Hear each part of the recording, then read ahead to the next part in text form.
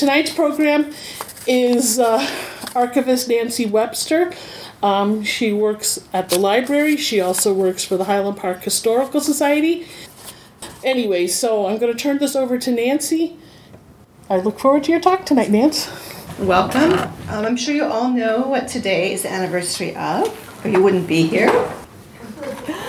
So today is 100 years exactly that the Volstead Act was implemented in this country to enforce the 18th Amendment, which is prohibition. But in Highland Park, they didn't have to worry about that so much because it was already more or less in place. But we're going to kind of go back not so far to 1972 and November 1st. And this is the first legal, I'm sure it's far from the first purchase of liquor in Highland Park. And on November 1st, 1972, Bob Robinson, who was at the time curator of the Historical Society, bought liquor at a bottle of whiskey, if I understand, at Sunset Foods. And there's Mr. Cortese, one of the owners, Ray Geraci, who was mayor at the time. And I couldn't read it, and I didn't know who the name of the cashier was, but some other people on Facebook could read it, and one of the granddaughters chimed in as Mildred Collins, a cashier at Sunset. And so Mr. Robinson was also a poem, and a former member of the Historical Society shared with me a poem that Mr. Robinson wrote about that day. There once was a bottle sitting on a shelf waiting for someone to buy. For 100 years it couldn't be sold because the town was totally dry. Then all of a sudden everything changed. The mayor and council met. The bottle was sold to a gray-haired man because the town was totally wet. And that it's not Rimbaud, but it's kind of cute. So I guess this bottle of Canadian liquor sat in the living room of the Historical Society until Mr. Robinson retired, and then I think curators after him actually drank it. So, and also Geraci at the time made the comment in the Tribune, and the city could use additional tax money because under this new law, the mayor was liquor commissioner and he could issue licenses, as many as he wanted. It was completely unlimited. And other towns at the same time were going dry because in 1870, the citizens of Illinois approved a new constitution which provided for cities to have home rule. And this home rule in Illinois was the reason why they could pass these laws. Now, originally, a councilman proposed to the city council in Highland Park to put a vote to the people of the Highland Park, do you want to be wet or dry? And the council voted against it 4-1. Everyone voted against him. And the council then made their own proposal to make Highland Park wet and sell liquor. And it passed unanimously. And that was in October, and a month later, liquor was sold. Now, Highland Park had technically been dry for most of its years.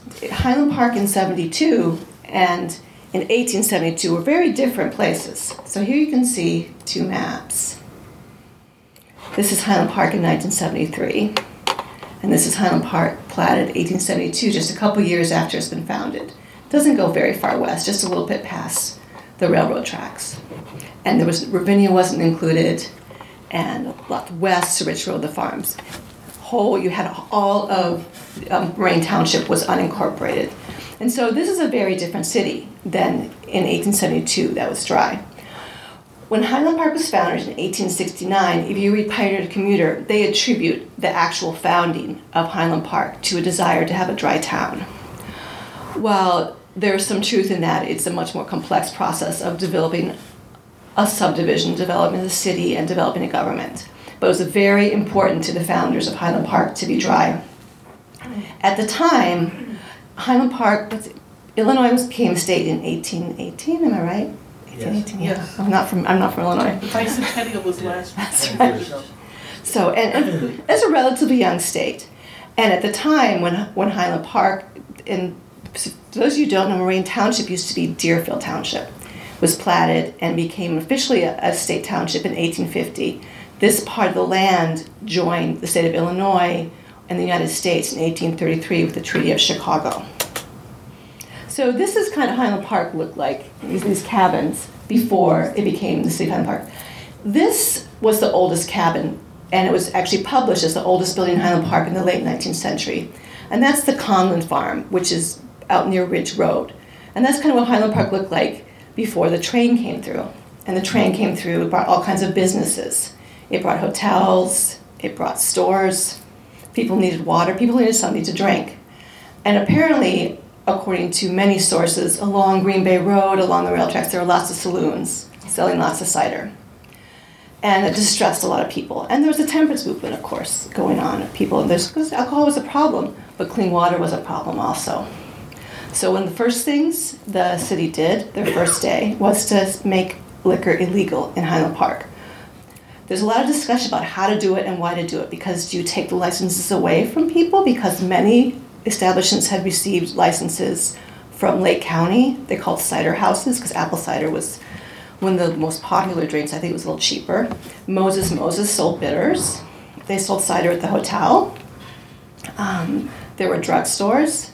And I don't know if it's the same thing, but the first drugstore was Cummings, and there was a Cummings cider. I don't know if it's the same family or not. We haven't quite figured that one out yet. There's no records for Cummings cider. So Highland Park establishes that no liquor.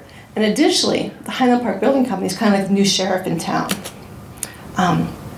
So this is bitters. This is actually an advertisement that was sold because the first mayor, Mr. Hawkins, complained loudly that Moses' biggest sales were of bitters and not of socks and other healthy goods.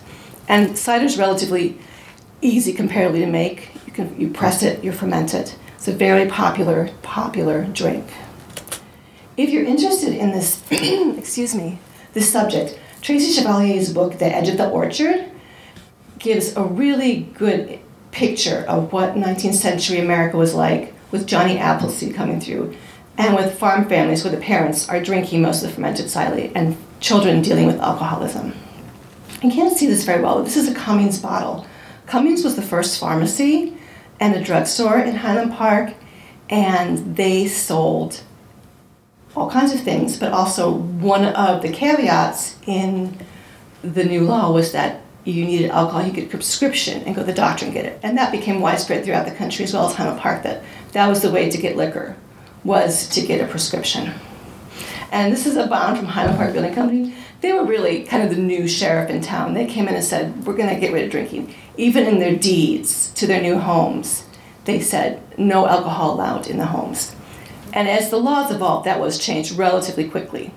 And in fact, the law wasn't as strict as it first may sound. If you look at the written law, it says no liquor, absolutely no liquor. In fact, and this is the second law, this is the 1873 law, because every time Illinois changed the law or Lake County changed the law, Highland Park had to adapt, as it did in the final days when it still was wet. So they made provisions for clubs, they made provisions for private homes, for religions. So there were ways to get out of drinking, of not being able to buy liquor. And frankly, there were lots of discussions in the paper about how to enforce it. And the first police officer didn't want to enforce it. But one thing that was really key to the Highland Park Building Company coming into town, they bought the Highland Park Hotel. And when they owned it, then they kicked all the liquor out. And somehow the owner became the magistrate and the post office, the postmaster. But he was kind of lax about enforcing things. And it really varied who was mayor and who was enforcing and who was stopping you. Just like police now, I suppose, with a speeding ticket to say if they took away your liquor, they gave you a fine, if they arrested you. Which is the Highland Park Hotel and where was it? The Highland Park Hotel was on the corner of, someone correct me if I'm wrong, was on the corner of First and Central, right on the west of the tracks. Southwest corner. And it attracted, the first years it had a lot of insurance workers, and then it became more of a tourist place. Actually, Highland Park Building Company renamed it Central Hotel. And it did actually burn down, but it was right there on the corner across from the tracks. And which building is it? Oh, there it is. It's just east of Fort Clinton. Which one is which? Middle. Okay. Up the middle. Okay. And that's the water tower on the left. That's the first water tower, because if you wanted clean water, it had to come from a spring. Your water was not predictably safe. And frankly, humans have been fermenting and making alcohol as long as humans' records we can find. But fresh water was also a good thing. And there were multiple outbreaks of cholera in Highland Park, and a little bit of fermentation was possibly good. A lot of fermentation, a lot of drunkenness were not so good. And that was what the city and the country... Do you have a question? Did children drink alcohol too? I think so. Because even milk wasn't safe. You know, pre-pasteurization, drinking milk was risky. Of course, the whole purpose of a patent medicine is supposedly for stomach aches and other, digestive ailments, and that wasn't what it was actually used for. So at this point, in 1873, Boynton's mayor, who's an architect, a lot of well-known buildings downtown, there's a poster by Metra, and Boynton was an avid advocate of temperance, as was his city clerk, John Finney, who, this is one of the Civil War letters home to his parents, was very adamant about temperance. And they were going to see that temperance was kept. And here's a little excerpt from a news article in the 1870s, actually Erskine, that people were drunk. And it was well on view. It's a small town, you can see what's going on. And so they all got together, Boynton and Cushman, who was the owner of the Moraine Hotel, and other people, and really wanted to push for stricter enforcement. They didn't want to add a temperance because they felt like they had a good law, but they really were pushing better ways to enforce it. Make it stronger, make it better known you can't drink in Highland Park. And you can see now Highland Park's changing in view. It's not little cabins and little farms. You have balconies and porches. And this is a little Baptist church in Ravinia, which was not yet annexed to Highland Park. And that's Boynton's home, who's mayor and strong temperance advocates. So Highland Park is changing. It's not farms. These are some of the people, the city leaders that were temperate advocates. That's Frank Green, who owned a cafe, and Jim McDonald, who owned the kitty corner from and where the hotel was, where the Chase Bank is now. Frank Green owned a cafe, and these are his sisters. And the woman in back is the first librarian in Highland Park, and her sister. And we think that's her mom, Elvira. We're not sure. So Highland Park felt pretty good about being a sober place, a temperance place of fine, refined people. They're both farmers to the west. And one thing is interesting to note that we just found out at the seminar at Lake County a couple months ago was that Prohibition, the feds were so vigilant in going out trying to get rid of all these cider mills, they destroyed certain apple varieties that don't exist anymore because they were destroying all the orchards. Dust. So a couple other things are happening in the late 19th century in Highland Park as well. Fort Sheridan comes. That's a major army base where comes young soldiers who want to drink, whether they want to drink in Highwood or Highland Park. And you have a military academy, Northwest Military Academy, open up in the Highland House. Now, one of the reasons the Northwestern Military Academy chose to come to Highland Park, because they were promised by the city leaders that Highland Park would be dry. So Harlan Davidson, who opened the Military Institute, which is now in Lake Geneva in Wisconsin, could tell parents that were sending their boys, it still was kind of a place, I think, for, send your boy to the military academy, he'll shape up. No alcohol whatsoever. But Fort Sheridan had its own post office and had its own bars, which would open and close various based on how the laws were fluctuating and how temperance was moving towards prohibition. And there was a big concern about people getting drunk and then just walking over the border to Highland Park. And Lake County reacted by having various laws. And Lake County kept changing the barrier. They made a buffer law that you couldn't serve liquor within 1.8 miles, I think, of Fort Sheridan. But they said it wasn't enough, so they moved it closer, moved it back. And all the while, overall, the community, the country was moving towards complete temperance. And these are, by the way, this is a uniform from the Northwest Military Academy. It's in our collection. You also have, at the same time, you have these military academy, Fort Sheridan coming to Highland Park.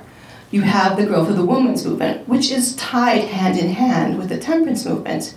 You have the Asoli Club founded in 1894, 1899, the Highland Park Women's Club, and in 1911, the Ravinia Women's Club.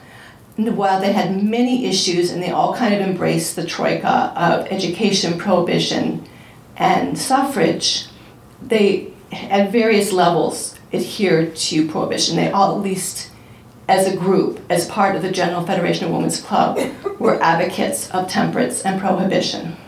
Now, interestingly, Mrs. Cummings, who was the druggist's wife and had her own PhD as a chemist and was a pharmacist, She was dispensing liquor. She was the woman who encouraged the Highland Park Women's Club to ask for to get the library here and petition Carnegie. And she was known to have a drink once in a while, I think. But I think there's a lot of, like, we don't want there's a class issue here as well. We don't want these poor people drinking. We don't want these workers drinking, were some of the things that were said at council meetings. But it was maybe okay for a nice person who lived in a nice house, London Women's Club, to have a little glass of wine. That was different. And there is a difference between having a drink and being drunk, of course. And that became a class issue. So ultimately, all these forces are working together on the city level, on the state level, on the federal level, that are leading to eventually both the 18th and 19th Amendments. And here you have Illinois is approving in 1918 to be part of the 18th Amendment. And what's interesting, by the time you get 2 years later, when you have the Volstead Act enacted and part of the law, the Highland Park Press, which was the official, doesn't just talk too much about it, doesn't really mention it. It does mention how Fort Sheridan men ate liquor thieves, and it's kind of always, every time there's a problem, they kind of, it is the boys, the boy from Sheridan, Fort Sheridan, kind of push it off to Fort Sheridan. It wasn't always the case. So one thing, these women, the women of the clubs, really, they put action into their words. They were very devoted to being helpful and being good members of society. Most of them came from relatively well-off families. They had women at home to help. They had time. So they opened the Highland Park Army Navy Center, which was just east of Central, where they wanted to provide entertainment, wholesome entertainment, lemonade, tea, nice beverages for young soldiers to come. And this is a picture from the opening during World War I. And this is really this movement of the Army Navy Center here, and in general, these places near bases, near where soldiers are stationed, is a forerunner of the USO, and also of communities sincerely reaching out to these young men who are being drafted and are, teenagers, they're kids really, and they're moving away from home. And they want to give them an alternative to going to Highwood. Highwood has restaurants and bars, and we're wholesome and nice, and we serve you lemonade. We give you stationery to write home. And in fact, many of these women actually took kids under their wings, and they would write them after they went back into the field. If they were getting married, they'd arrange for them to go meet their wives. They'd invite them over for dinner. This is a group of women who's very, very much lived what they were preaching as far as temperance and being active in the social sphere.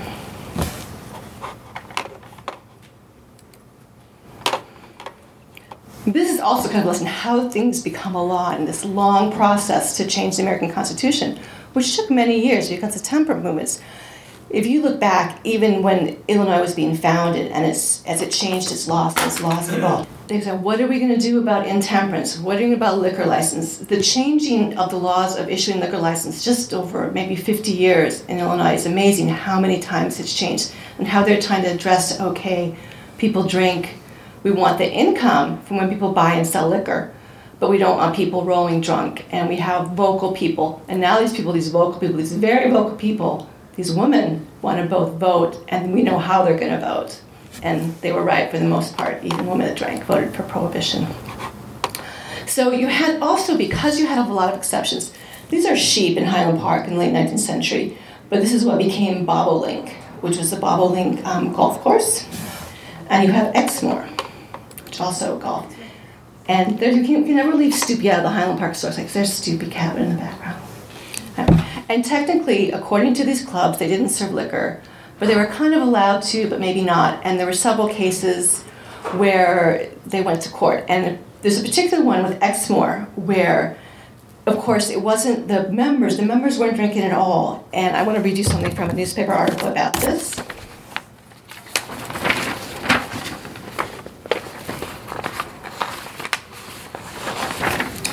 So it says, pastor made a complaint. Charges that the Exmoor Club at Highland Park was the scene of unconventional festivities last Saturday night following a good fellowship banquet, that the club persistently has been violating a law against selling liquor in Lake County. Because by the early 19th century, Lake County had its own prohibition law, so steps and higher and higher level law and more rules against liquor. Immediate investigation of conditions at the Exmoor Club an organization which includes in its members many prominent and highly respected citizens of Chicago and residents of the North Shore, has demanded evidence to support the charge that has been placed in the prosecuting official. Now, it also happens the judge presiding over this case was a member of Exmoor Club, so but it was all the caddies. In the end, they said it was just the caddies. These caddies were drinking. Our members weren't drinking, and the caddies got caught drinking, so they made a story about their members, and everyone kind of wished them the work. But in fact, there was a lot of liquor sold. If you look at early Ravinia programs, there's ads for liquor. Technically, they didn't sell it, but you could buy it on the train. So prohibition was creeping, and it was for different layers. So Highland Park was never totally dry. It was legally dry. So here's this amendment to the Constitution that they sent out. But then they had to create the Volstead Act, which we're celebrating today, because you have to have, how do you implement this? Places, there's beer parlors, there's beer trucks, pulled by horses, of course. There's places selling liquor in every store in this country, so they had to have a program. So when we think of prohibition, and this is Illinois ratifying, we think of, these are the kind of pictures we think of prohibition. And, this is Zion City, and they're arresting people, they're breaking open casks. And that wasn't happening so much in Highland Park because they had been addressing it for many years by the time it actually came into being in 1920. They talked about enforcement. And enforcement, from what, reading through newspapers, reading through minutes, varied greatly, depending on who was the magistrate and who stopped you, and who the mayor was. There even was a rumor that was repeated that some of the candidates for city council and for mayor would give people beer to get their vote. It always seemed to come up at every election. So you have a period now where prohibition is in full force. And as most of you know, there was a movement against it. And there were speakeasies everywhere. There was liquor everywhere. People making liquor in their home. People were making liquor that poisoned people and killed people. But it was the law and it was being enforced. And what happened too was, so people were pushing against the law, so people started asking for support from the law. And in fact, the Women's Club of Highland Park, the Ravinia Women's Club, responded to the request and began writing letters to their congressmen to not repeal the 18th Amendment. And that was a very strong force coming from certain groups in Highland Park for that. But in the end, prohibition was repealed. There's a cider mill. And then we have, in the second session, we now have the 21st Amendment, and prohibition is repealed, signed by FDR. And again, that wasn't viewed, it wasn't seen in Highland Park, it wasn't a big uproar, it wasn't headlines, it just kind of happened. But what the city realized a year or two later was, wow, now that the American government has repealed prohibition, that makes Highland Park having repealed prohibition because the law said all local laws are repealed as well. Now, was liquor being sold legal in Highland Park? No, because no one was issuing liquor licenses. But the fact remains, it was not illegal. So after much discussion, the mayor, Emil Metzel, he insisted that it be put to a public vote. And he was not running for re-election, I have to say. And one of the gentlemen who was running for election, Mayor Dooley, he'd run before, and that happened a lot in Highland Park. People would serve a term, lose a term, not run for a term, then come back and run later and win. And Dooley had previously been mayor of Highland Park, and there were repeated accusations that he distributed beer at his house. He distributed beer to give people votes. But he won, in this case in '34. And the ballot was interesting in the way it was worded. And people felt that it was kind of deceptive.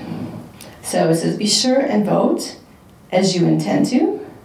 The wording of the liquor version was such that, let me read that so you can hear that. We are holding a referendum so Highland Park will become wet. So if you wanted to vote to sell liquor, it was no. If you wanted to vote not to liquor, it was yes. So the question was, shall the sale of retail alcohol liquor be prohibited in Highland Park? And in the end, 2729 voted yes and 2097 voted no, which meant that Highland Park became dry. And it was pretty close. Turnout was kind of medium, about 60-70% of registrants voted and Highland Park was dry until 1972. So this morning there was a quiz on WGN, and I kind of gave away the answer right here for the first question. So Blind Pigs, this is actually a bar in Ann Arbor. So the question is, what Blind Pig was, what's that? That's a place where they sold liquor, and that they had a little symbol of pig on the door. But some of the other slang that came up was Jake Walk. So is Jake Walk mean to arrest a bootlegger, leave a one-night stand, or loss of muscular control due to Jamaican ginger, which was like a bitters? Does anyone know what that means? It's ginger beer, and there's some contamination in it, and people did run into problems. There's an article on Wikipedia. In fact, it is true that liquor that was sold, sometimes the homemade liquor was poisonous. And actually also, if certain articles are to believe, that people deliberately poison liquor to discourage the purchase of alcohol during prohibition, and that means people being feds. But in fact, a Jake Walk is to arrest a bootlegger. A fire extinguisher. Jake Walk was actually regarded to the ginger beer. Was it? Yes. Ooh, I got that one wrong. Sorry. That's fine. Fire extinguisher was a cake, was a chaperone. And actually there was a movie last year about, with Elizabeth the Governor starring as a chaperone of Louise Brooks. And a cake eater was a ladies' man. Correct. So, and that's what our favorite ladies' men's Ohio Park Orson Brand photographer and one of his famous selfies. Anyone have any questions? Now, what about what really happened in 1973? Was there a vote, or was No, it it was the city council vote, and because the new 1970 Illinois Constitution gave cities the ability to create home rule, Highland Park took advantage of becoming a home rule city. It is still a home rule municipality. The city council was able to vote to sell liquor. Go ahead. Was Highwood always wet? Unless it was prohibited by Lake County or other ordinances. So it was not always wet, but it always had restaurants. And they, go ahead. What was the date? I was trying to see the date on when they had that vote. Right at the top, if you scroll. Which vote? Right there. 35. That's 1935? Yes. Okay. Because and there was a lot of confusion at the time of what to do, what the law meant, because it was a big change. And if you can't, and the big question too is because if they can't issue liquor license, then you can't sell liquor anyway. So they kind of, I thought, discussed it for many years, like, so are we wet or are we dry? And decided, no, we have to, and Mr. Metzel said we have to put it to vote. We're going to put this to vote and decide. I very much like how you've shown the tension that people had between, yes, we'd like to vote, or we'd like to drink, or in moderation, but the real concern being that, you know, sometimes it didn't stay within moderation. And when you mentioned the hard cider, I'm pretty sure this was David McCullough's recent book, Pioneers. I'm almost positive it was his book. If not, it was Son of the Middle Border by Hamlin Garland. But they were talking about the hard cider and how it seemed to be ubiquitous as far as it was even said that farmers who would have crews come in to help them with, for instance, harvesting or whatever season they might get extra workers.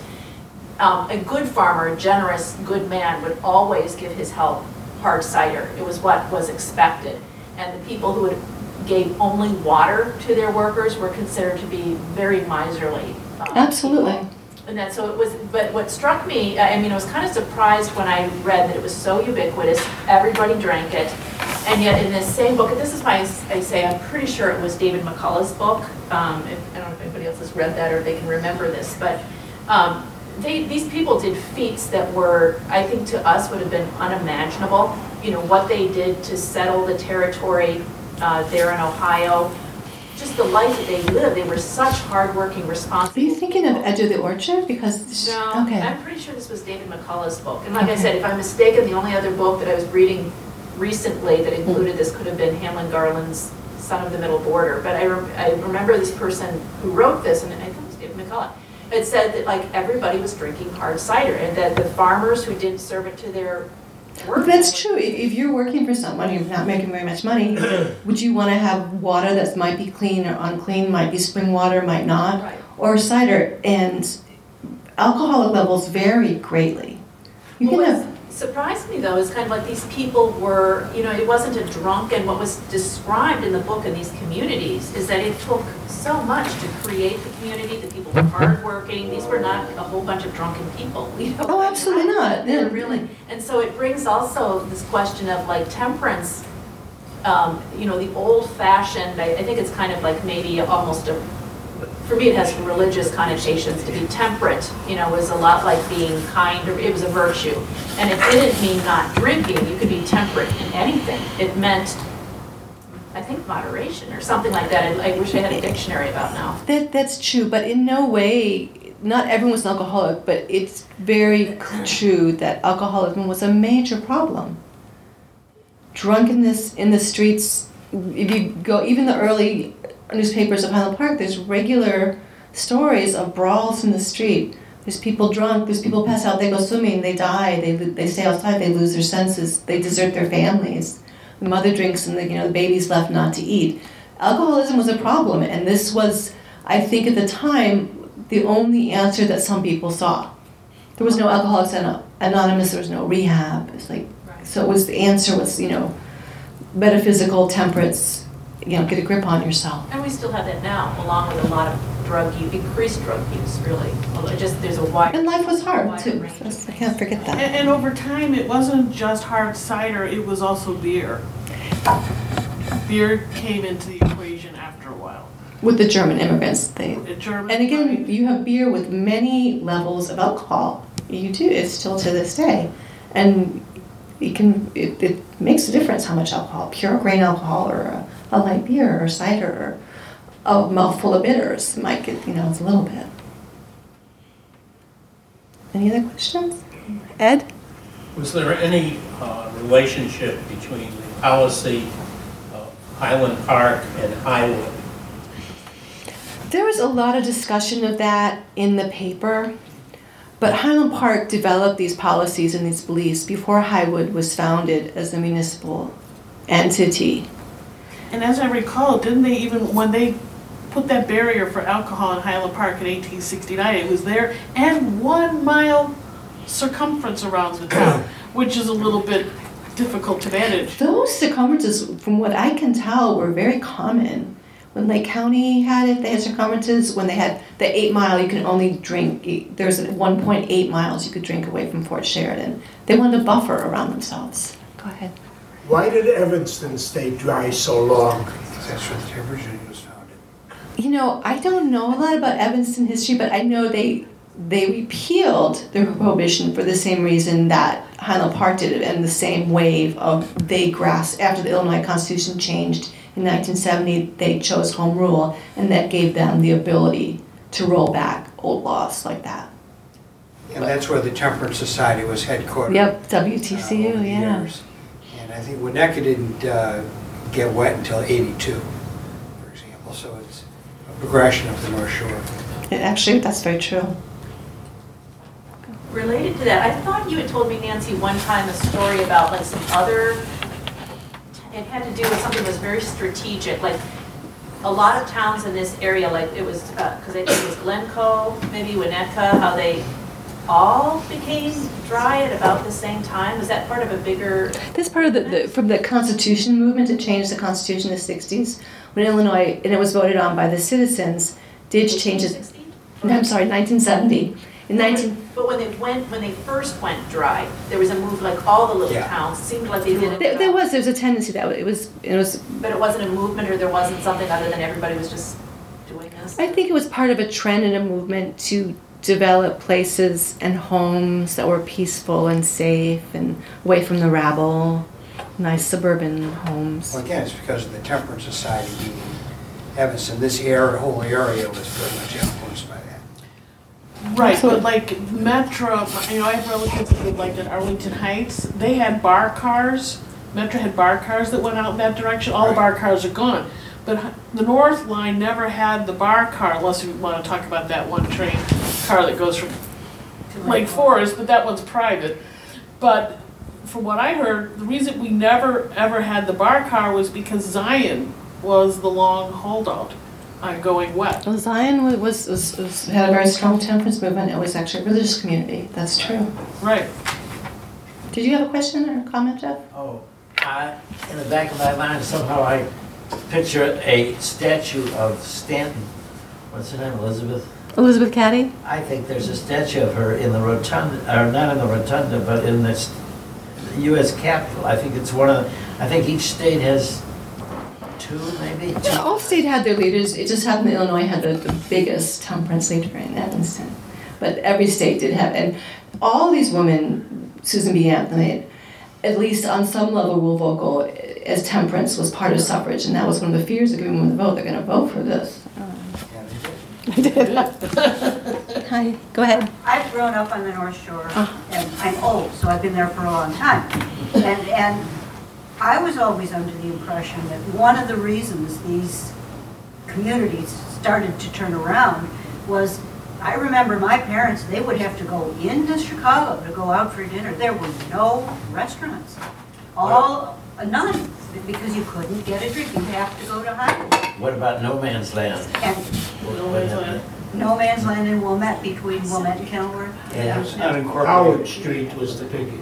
Yeah, I mean, and I would think that this changeover must have had a strong economic component. Oh, absolutely. That's one of the driving forces behind it was the income that was. They're getting money for liquor licenses. They're getting money from sales taxes and restaurants. We might be getting that money. Yeah, No Man's Land in casinos.